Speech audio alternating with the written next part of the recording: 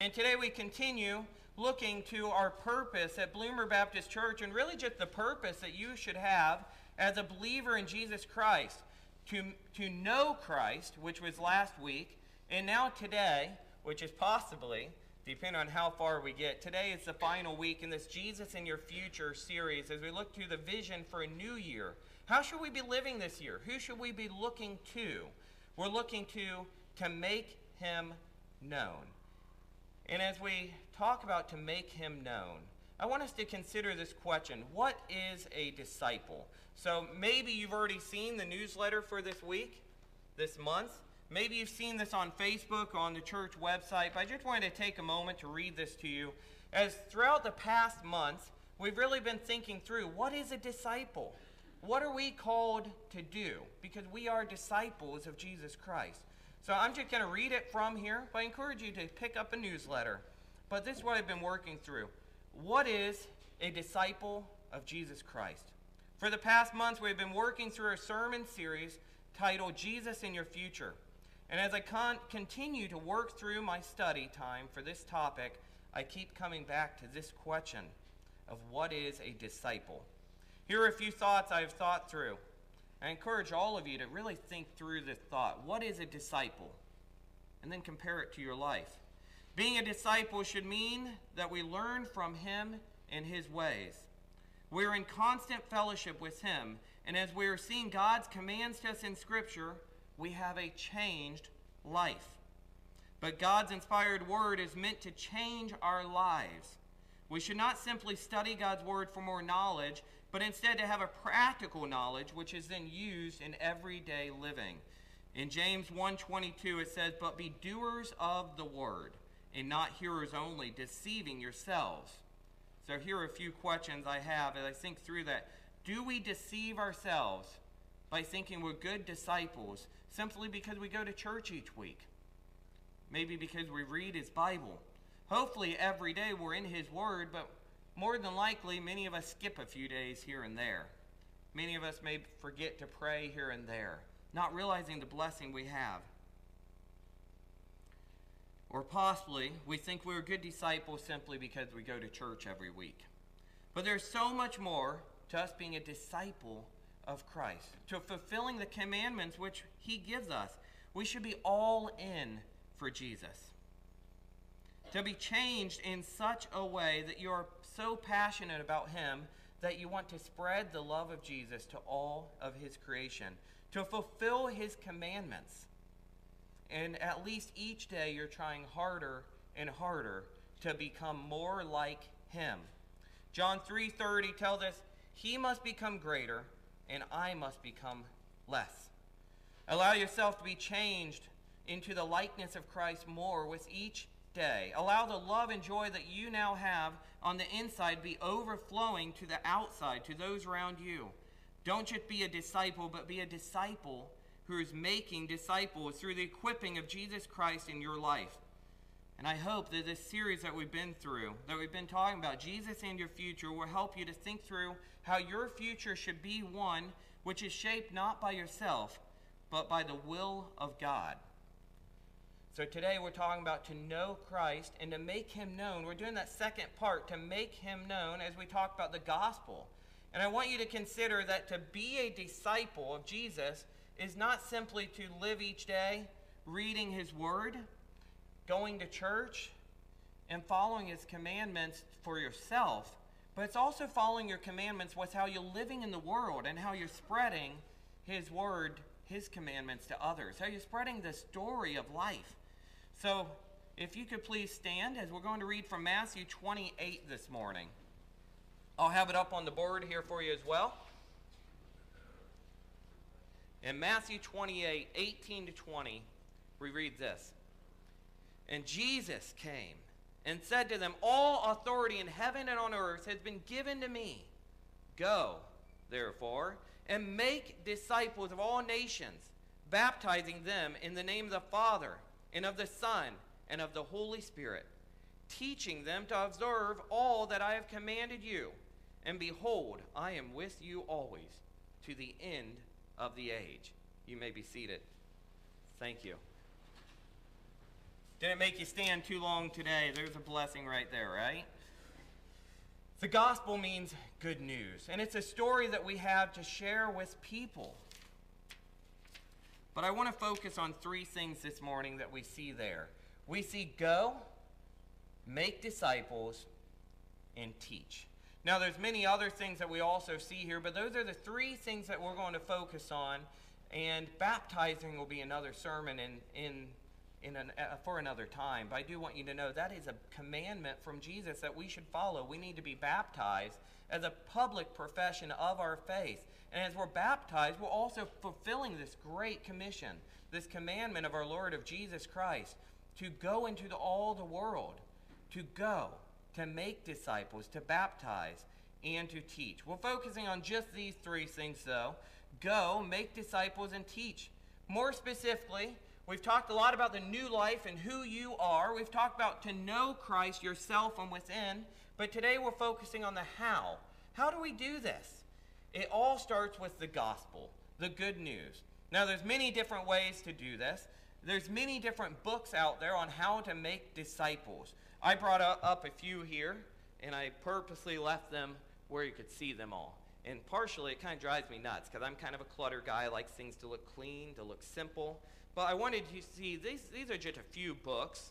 But these few books would take days or weeks to work through, to read through.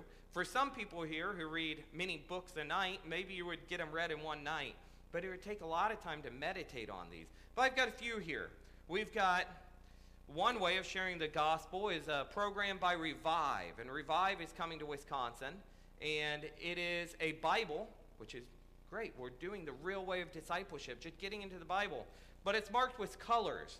They give you a bracelet, which tells you about life. And they've got this great idea that just wear the bracelet and get people to notice your bracelet so they can ask, hey, what's up with your bracelet with all the rainbow colors? And you tell them, oh, this bracelet tells you about life.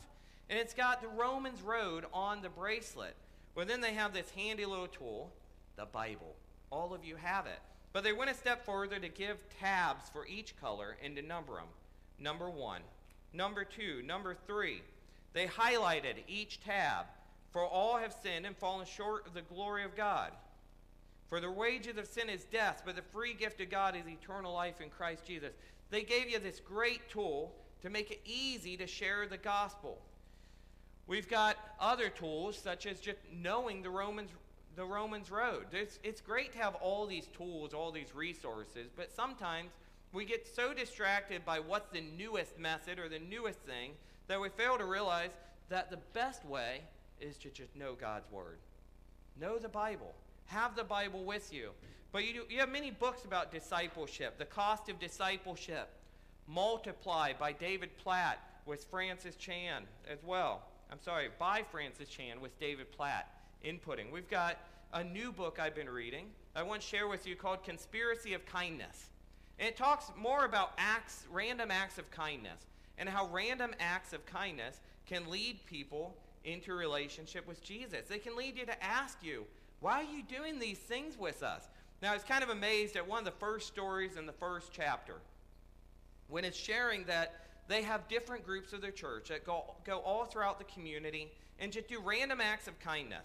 Now, he calls it servant evangelism, which is demonstrating the kindness of God by offering to do some act of humble service with no strings attached. Now, that's making it pretty fancy for, I think, what many of us just know as random acts of kindness. But he shares this story. First of all, John 13:35. By this all will know that you are my disciples, if you have love for one another.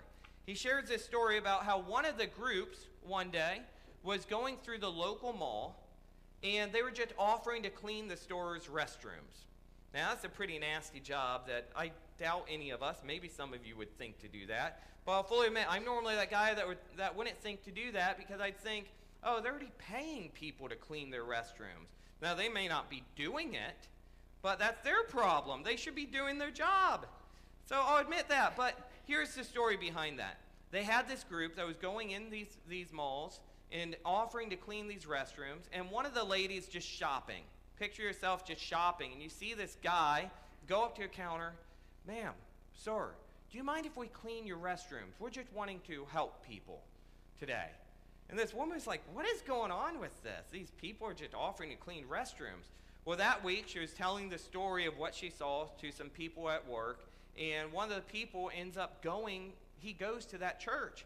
So he was able to tell her what they're doing and why, and she said, well, I don't know. Well, going into it, she said, I don't know why you're doing this, but whatever Christians are doing this, I want to know more about it. I want to know why you do this. And it led to them just talking to her about Jesus and how we're called to love one another and why Jesus is the ultimate example for love for us as he came and died upon the cross for us. So I see that more as a stretch, but still a great book to think through. How do we make disciples? How do we make him known? I'll get into those books a little bit more later, but I want us to get into the topic of stories. More specifically, the power of stories. As we see up here, the power of the story. Everyone loves stories. It's how we communicate. We love movies, plays, TV, and books because we love stories. Stories have influenced us from our earliest childhood memories, and they continue to shape us throughout our lives. There are lessons embedded in stories that would never train us if spoken otherwise. The power of stories. You see, stories are everywhere. What is yours? We all have stories. I have a story. You have a story. Strangers on the street have stories. The problem is we never really ask what their story is. We're so busy with our lives that we just kind of keep on going. And even if we say to somebody, hey, how you doing? We keep on walking. We don't really ask, what's your story? What's going on with you today? Are you having a good day? Today, I want us to talk about how do we use a story to share the gospel of Christ. And I'm going to share a story that from my life, a journey that I went through and that I learned on a trip to Chicago. So I've been able to talk to a few of you about this individually, and I've just been looking forward to the day I get to share with you this whole story and this training. And there's so much more to do because this Chicago training, this Chicago trip I did was a week-long trip. But we went to Chicago. I led a mission trip with a group of teens. In fact, there were 5 of us. It was a smaller trip, but the stories that came out of this are amazing. So let me just share with you first. Every morning, we went in, and we're at Moody Bible Institute. Every morning, we went into classrooms to seminars, and we're able to learn how do we share our faith and how do we defend our faith. How do we bring up the conversation of the gospel in everyday conversation? Now, this would be great to just increase our knowledge. But as D.L. Moody said, the Bible is not given to increase our knowledge, but to change our lives. So the question is now, how do we apply this to our life?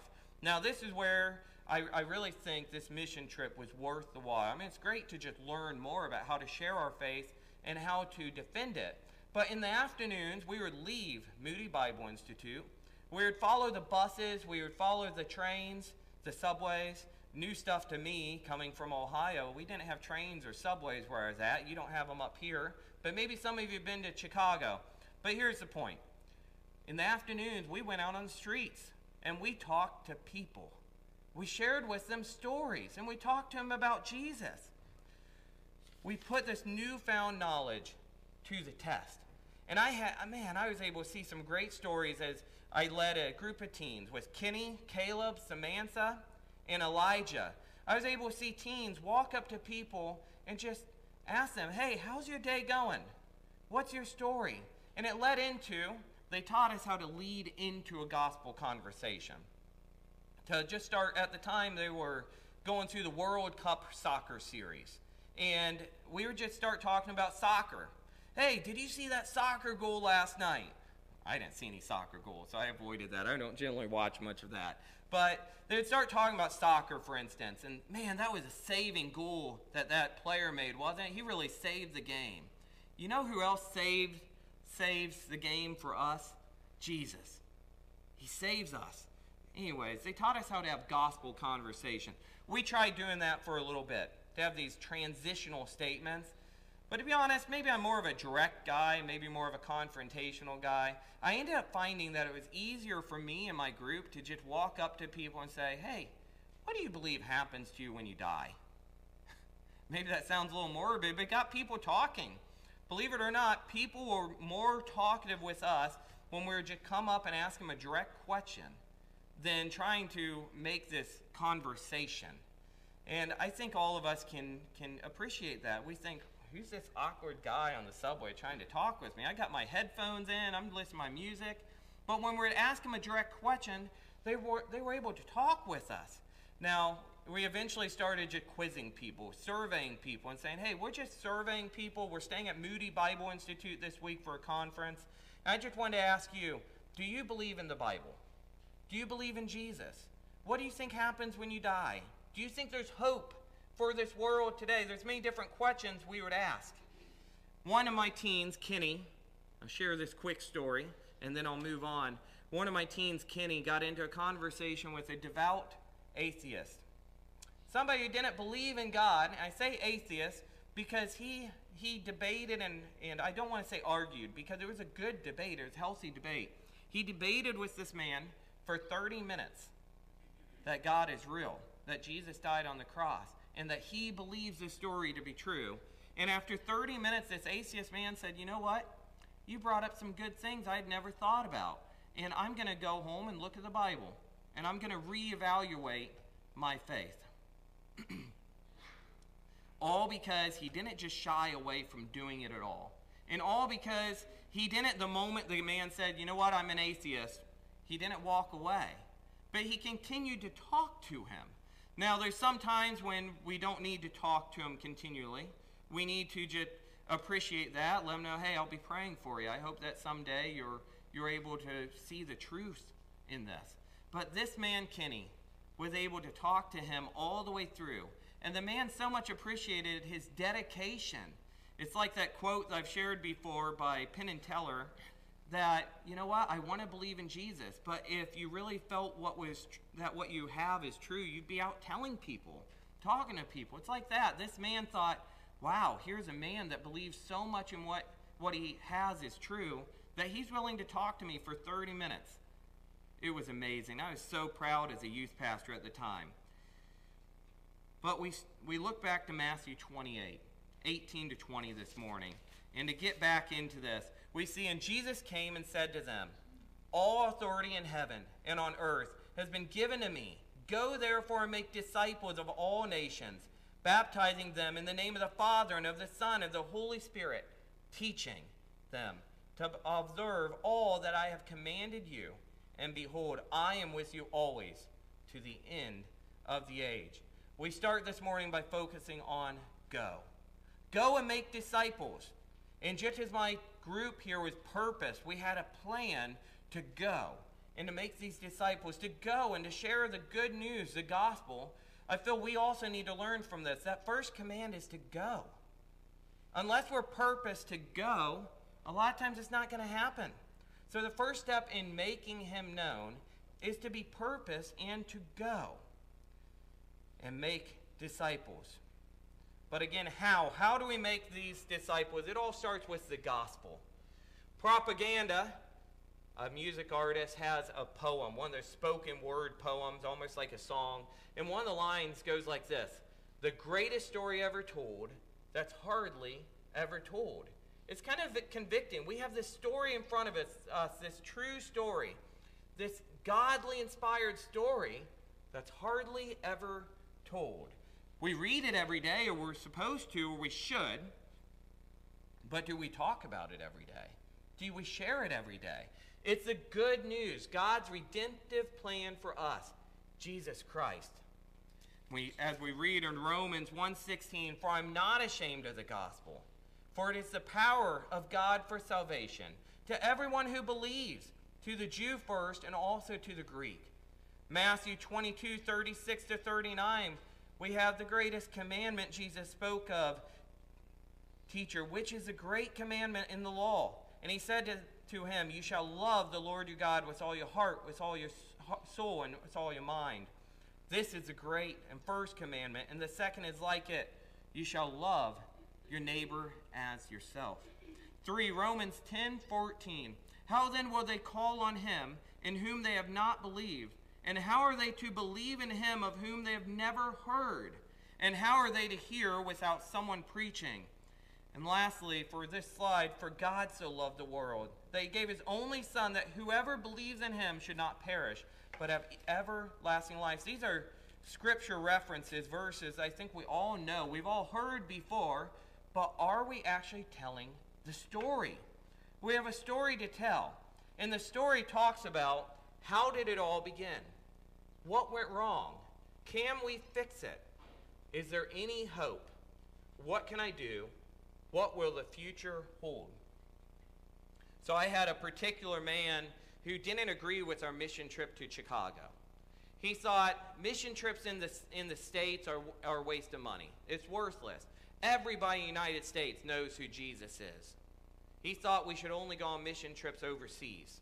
And I disagree with that. Mission trips over the seas are very important as well. It's great, but we also need to go into our cities, not just Chicago, but in Bloomer as well, because a lot of times it takes a personal relationship, somebody personally to go up to them and talk to them, to share this story. So as we were at Chicago, and as they talked to us about how to share about Jesus, they told us two things. They told us about the gospel. They gave us this little card which has the gospel acronym, G-O-S-P-E-L. And each letter stands for something. You're going to see each one of these on the slide. But what they also said is each letter has a question which can lead into talking about the story, talking about Jesus, talking about the gospel. So each one of these leads something you can talk about with that person. You can talk to somebody randomly while you're on a subway, in a taxi. Not going to happen in Bloomer, is it?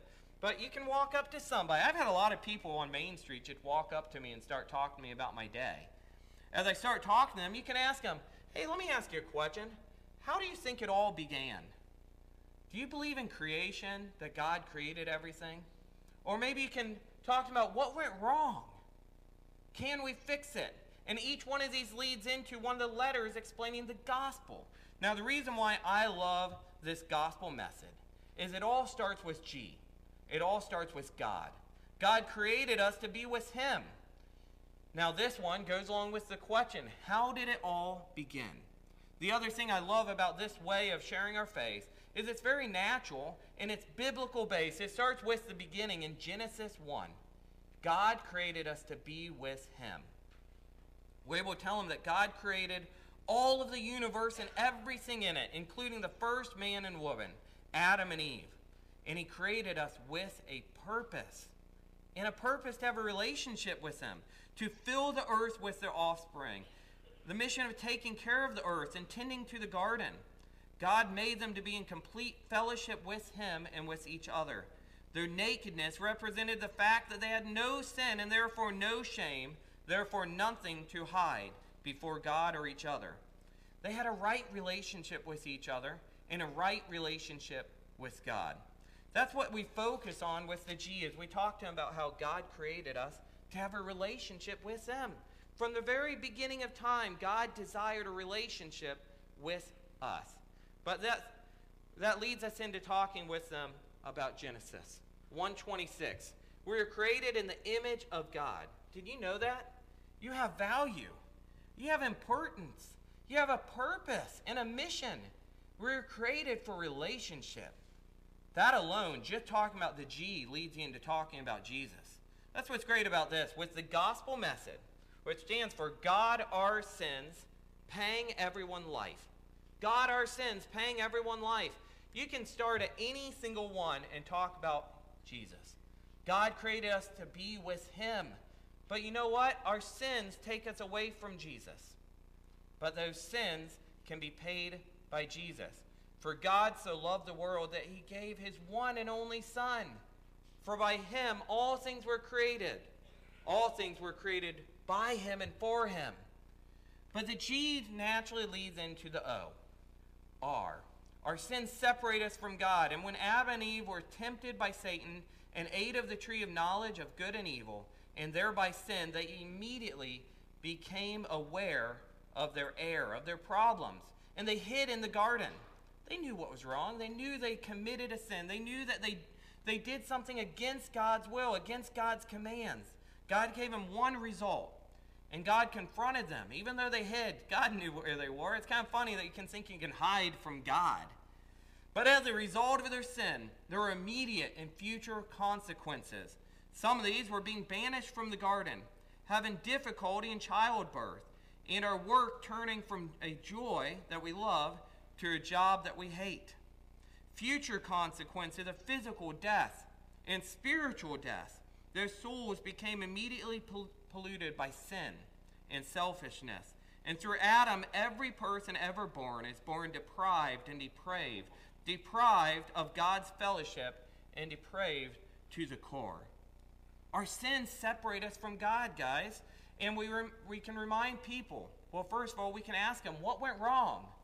Again, every letter has a meaning. Our sins separate us from God. But it also has a question, what went wrong? Guys, what went wrong? If God created this world to be so perfect, and the Adam and Eve and the beautiful garden, what went wrong? Or maybe you just talk about the world today. Wow, turn on the news today, and wow, what's going on today in the news? Did you see the news? What went wrong? Now, they'll give you some answers, and you'll be able to say, you know what? I think I know what went wrong. I think it's all because we're sinners. And our sins separate us from God. But sins cannot be removed by good deeds. Allow me to ask you a question. Can I fix it? Every time I hear that, I think of Bob the Builder. Maybe some of you guys have shown that show to your kids before, Bob the Builder. Can he fix it? Yes, he can. Well, we can't fix it, guys. It's only God that can fix it. It's only Jesus that can fix it. In Genesis 4 through Malachi 4, sin is represented in how people tried to fix it on their own. But how good is good enough? God sets the standard. God is holy and standard, and he sets the standard. God gave the Israelites the 10 Commandments, not to save them from their sin, but to show them that they couldn't live up to his perfect standards on their own. There's nothing we can do to be good enough, to be worthy enough, to be saved from our sins. But God saw their righteous deeds like filthy rags. Isaiah 64:6 tells us. Even the best of their good deeds were corrupted by selfish motives.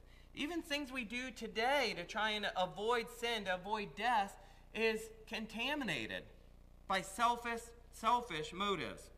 The sacrificial system was meant to point inward, upward, and forward. It pointed inward to convince you of your sinfulness, and if you're honest before God, then you would soon realize that you could never make enough sacrifices for your sin. It pointed forward to the ultimate sacrifice of Jesus, of a perfect lamb, a perfect sacrifice, a human sacrifice who would pay the price for sin. And that leads us to P, paying the price for sin. Jesus died and rose again. Again, guys, I maybe this is seeming like a lot to you, but I really wanted to cover the how today. So maybe this doesn't seem so much like a sermon. Maybe it seems like a lesson. I don't know what you want to call it, but it's important to know something. To know that knowledge should not just be knowledge that doesn't get put to use, but knowledge should be practical knowledge which you're able to put into everyday use. So P, paying the price for sin. Jesus died and rose again. Allow me to ask you a question. Is there any hope? And now we've made it through the Old Testament very easily, and now we're into the New. Paying the price for sin. Jesus died and rose again.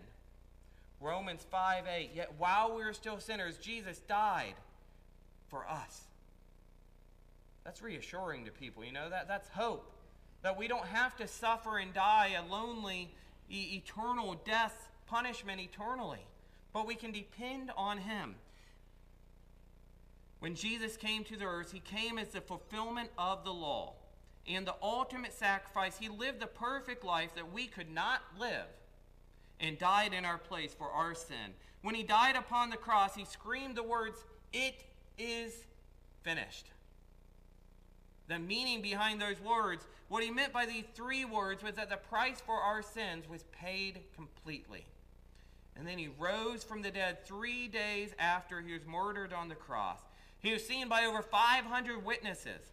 on at least 12 separate occasions of the course of 40 days. Because he died, our sins are paid for eternity. It's paid entirely. We don't have to do anything else. Because he rose from the dead, we know that Jesus was who he claimed to be, God in the flesh. And he gave us all this evidence, all this proof by being seen by over 500 witnesses. Let's review here. God's justice requires that sin must be punished. We've covered that. Sin separates us from God. Jesus took our place, paying for our sin through his death on the cross. Jesus conquered death, rising from the grave. But here's the thing. There's still something else we need to do. We can't just have that knowledge and not do anything with it. Everyone who trusts in him alone has eternal life. We need to trust in him. Now, maybe I'm preaching at you now and telling you you need to trust in him, but I guess where I started this message is to show you how. So this is what you should be telling other people. I should remind myself and remind you this. We need to tell everybody else, you know what? Everyone who trusts in him alone has eternal life. And again, the question, what can I do? What can you do? As you're talking to people, and you can talk to people and say, hey, what can you do to have life in this world full of pain, full of death? You can tell them, I know what you can do. You can accept Jesus. You can trust in him alone as your Lord and Savior and have faith in him. Know that this is a free gift. You can never do enough deeds. You can never do enough good work to be worthy of it. But it's a free gift, and through faith alone and not by any of our good deeds, Jesus paid the price for our sin when he died and rose again. Now here's something I want to focus on for just a moment. I know it says everyone who trusts in him alone has eternal life. Some people in here might want to argue that point of everyone. Depending on Arminian beliefs, Calvinistic beliefs, whether you believe in God choosing those, God predestining those who choose. But here's a quote by Charles Spurgeon that I love to quote, and I actually didn't write it down. I think I have it memorized enough to at least give you the example. Charles Spurgeon once said that if God would write some type of letter on every person's shirt tail to indicate who is predestined, then I would focus on those people. I would go up pulling every shirt up to see who is predestined so I can talk to them about Jesus. But he doesn't. So I'm going to tell everybody I can and let God sort out who is and who is not. We can't focus on, oh, I don't want to talk to that person because he's mean to me, or because I don't like him, or because he's not a friend of mine, or because he's a stranger. I don't know him.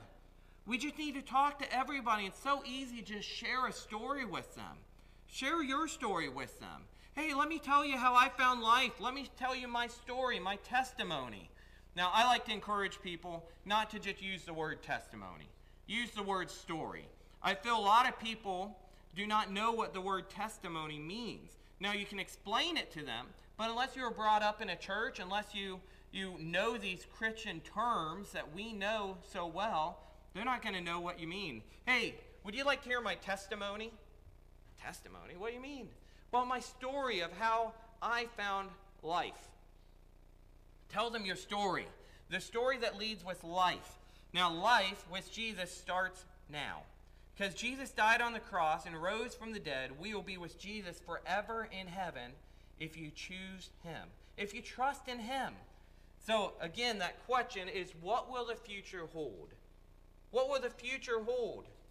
How do we make disciples that make disciples that make disciples that depend on him and trust in him with the future hope, the hope of a future with him?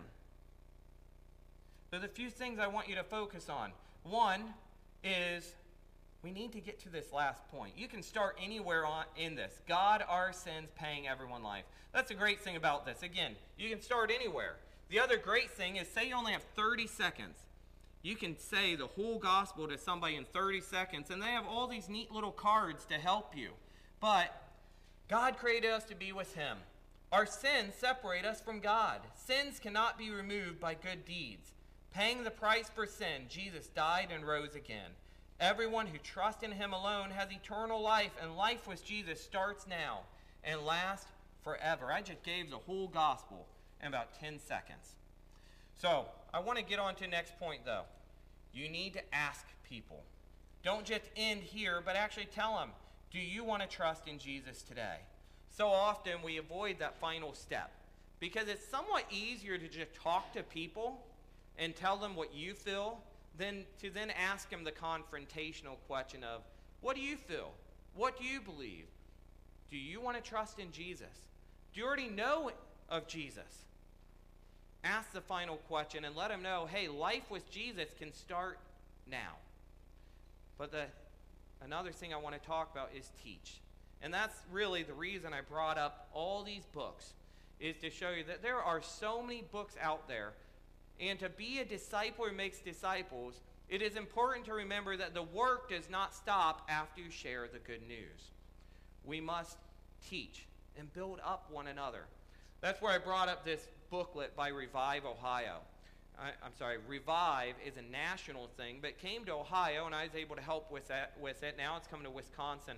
Revive is the one that has that Bible, which is tabbed for the Romans Road. But the reason why I love Revive is because after you bring somebody to accepting Jesus, they don't stop there.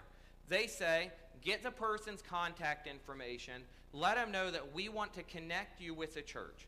We want to connect you with somebody in your community who can meet with you.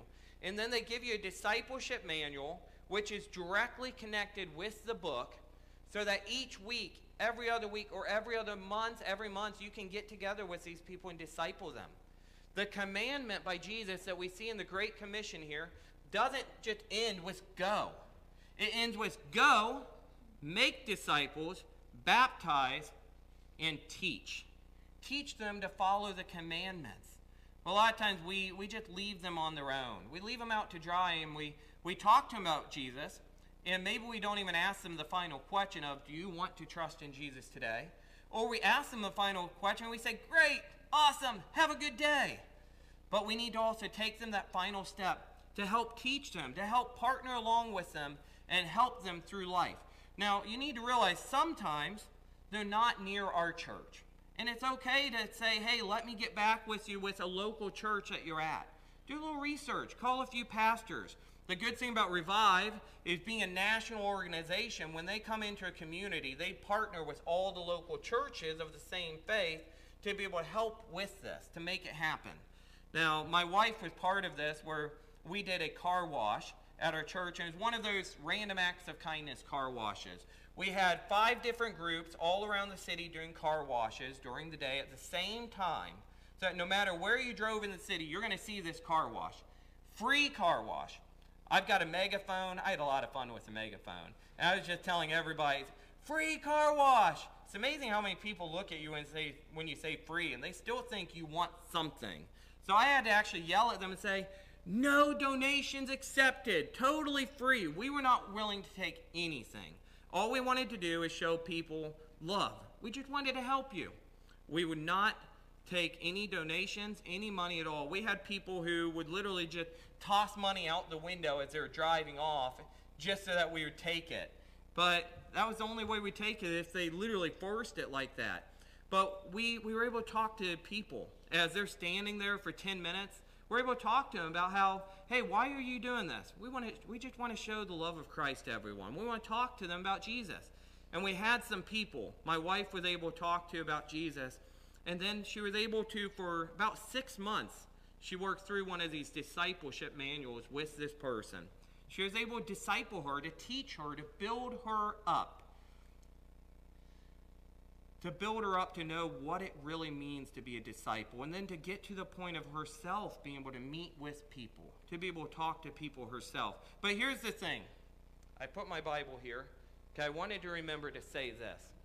We should not get so focused on so many books, so many training manuals, so many ways of sharing our faith or ways to disciple people, that we lose sight on the idea that we can just sit down with somebody for coffee and just open up the Bible anywhere and just start reading with them and talking about it.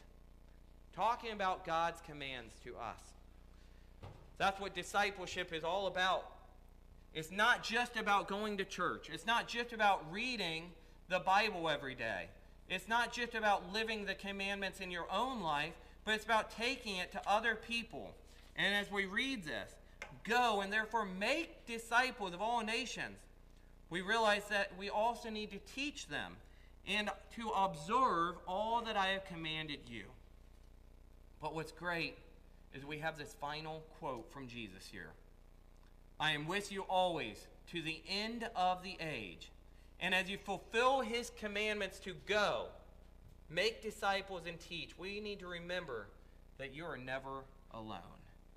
I like to talk about Revelations. The book of Revelation, my very first lesson ever teaching, it says, those who study this word will be blessed. You're blessed just by reading it. And yet we avoid it because there's so much confusion or it's so hard to think through. But you'll be blessed. Well, here we have another reminder like that as we're fulfilling God's commandments, God's word, and as we look to Jesus and our future, we see that we're never alone. Jesus is with us. He's with us to help us. And as we rely on him for guidance, for help, we fulfill the commands of Jesus, the Great Commission. We make him known. That's what I have for you guys today. I hope you learned something about it. I hope that you use your story and the stories that God has given you in his word to make him known today, tomorrow, and forevermore. To talk about the gospel. Again, how simple it is. God desires a relationship with us. Our sins separate us from him. Sins cannot be repaid by good deeds.